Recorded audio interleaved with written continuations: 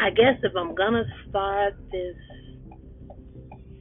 podcast off, I will start it off by letting y'all know I'm about to start talking about the R. Kelly situation. So, first off, I want to start by saying when it comes to the R. Kelly case, my opinion and my opinion only, that man is and was only guilty of two charges. The two charges, in my opinion, was the 14-year-old girl that was on that videotape that they say he was pissing on. He would have been guilty for that. But they found him not guilty. So since they found him not guilty, and there's a thing called you can't do double jeopardy, you got to slide that shit over. The second charge he would have been guilty of is the Aaliyah charge because he married her when she was underage. But God bless the dead. Aaliyah is dead. She's not here to say her part, and her parents have not came forward with anything. So we're gonna slide that over. Now, messing with young children is wrong. Not by any means am I saying that is good. That is bad. It's fucking horrible. It's fucking despicable. But like I also said, those two charges he is guilty of for messing with them little girls. But what I'm not gonna do is sit up here and say I believe these grown ass bitches that are sitting up here on this documentary saying this man has done all this shit to them. Why? Because these bitches sound like a bunch of scorned, mad biddies. You signed up to be a jump off. You knew who you was dealing with. You knew what type of nigga this nigga was. You knew this nigga was a celebrity. You knew this nigga was married. And you thought what was between your legs was going to change your position. And when it didn't, and you saw other females coming along, your feelings got hurt. Therefore, you're mad. And you left. You left. Because the Ashanti McGee girl, her own daughter did an interview on YouTube saying how her mom used to come back and forth out of town with wads of cash, all kinds of money, give them money, and then go right back to R. Kelly house. So what happened to he wouldn't let y'all go nowhere? On top of that, you got grown women talking about this man held them hostage, told them when to eat, when to pee, when to come and go. And this grown ass man is a celebrity that be on tour 98% of the time. So how is he holding you hostage? Another one, Jahanda Pace, in my opinion, is some bullshit because she admitted not on one but both documentaries that she lied to him about her age when she was 16. She said she told him she was 18 and showed him a fake ID. So if you're gonna charge somebody for messing with a young child, you gotta also charge these women for lying about their age. Not only that, if you're gonna charge R. Kelly with whatever y'all trying to charge the man with, he didn't do it by himself. Sparkle. A lot of things that, like I said, and trust me, the same way I tell people before they come for me to do their research, I'm not just waking up today and having these thoughts.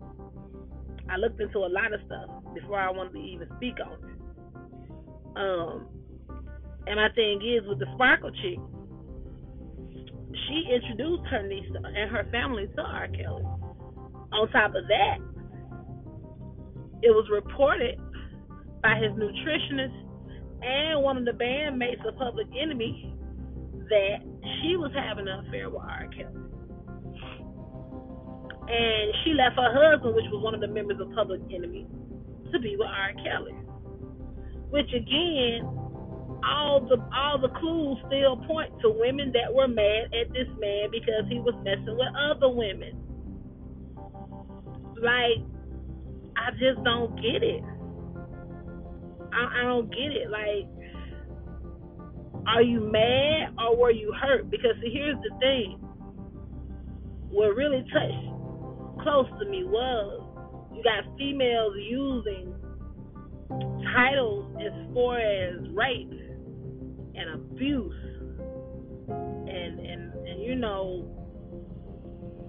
coming from myself, someone who dealt with those things, I really don't appreciate you putting a name on that shit and you don't even know what the hell you talking about. Because the shit that you describing wasn't my experience in my lifetime.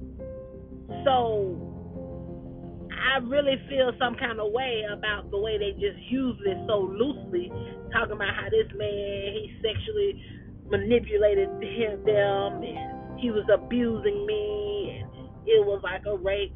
No, you can't do that. You got to be real careful on the names and the labels that you put on stuff, because there's people out there that have been through that shit and they're gonna be like, well, that's not, no, that don't sound like the same shit. It's a lie somewhere. So, like I said, in my opinion, every last one of these females that came forward were all on that man's payroll at some point in time. These females received settlements, and I believe that settlement money ran out.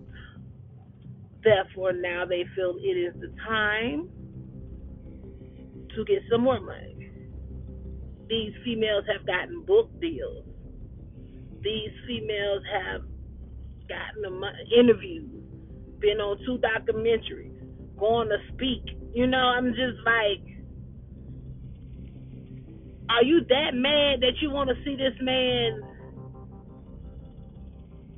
tarnished? Because you're not living the lifestyle you was living once with him? Are you that jealous? Are you that mad? Because the thing is, nobody took any of this stuff to court. They jumped up and did a documentary. So my thing is, make it make sense. In order for me to really even lean toward trying to understand what these chicks going through, you gotta make it make sense, hon.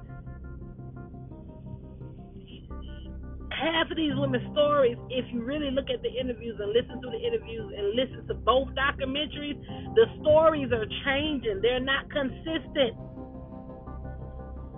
The monsters in my life that abuse me sexually or whatever, I can tell you exactly what happened from point A to point B to point C.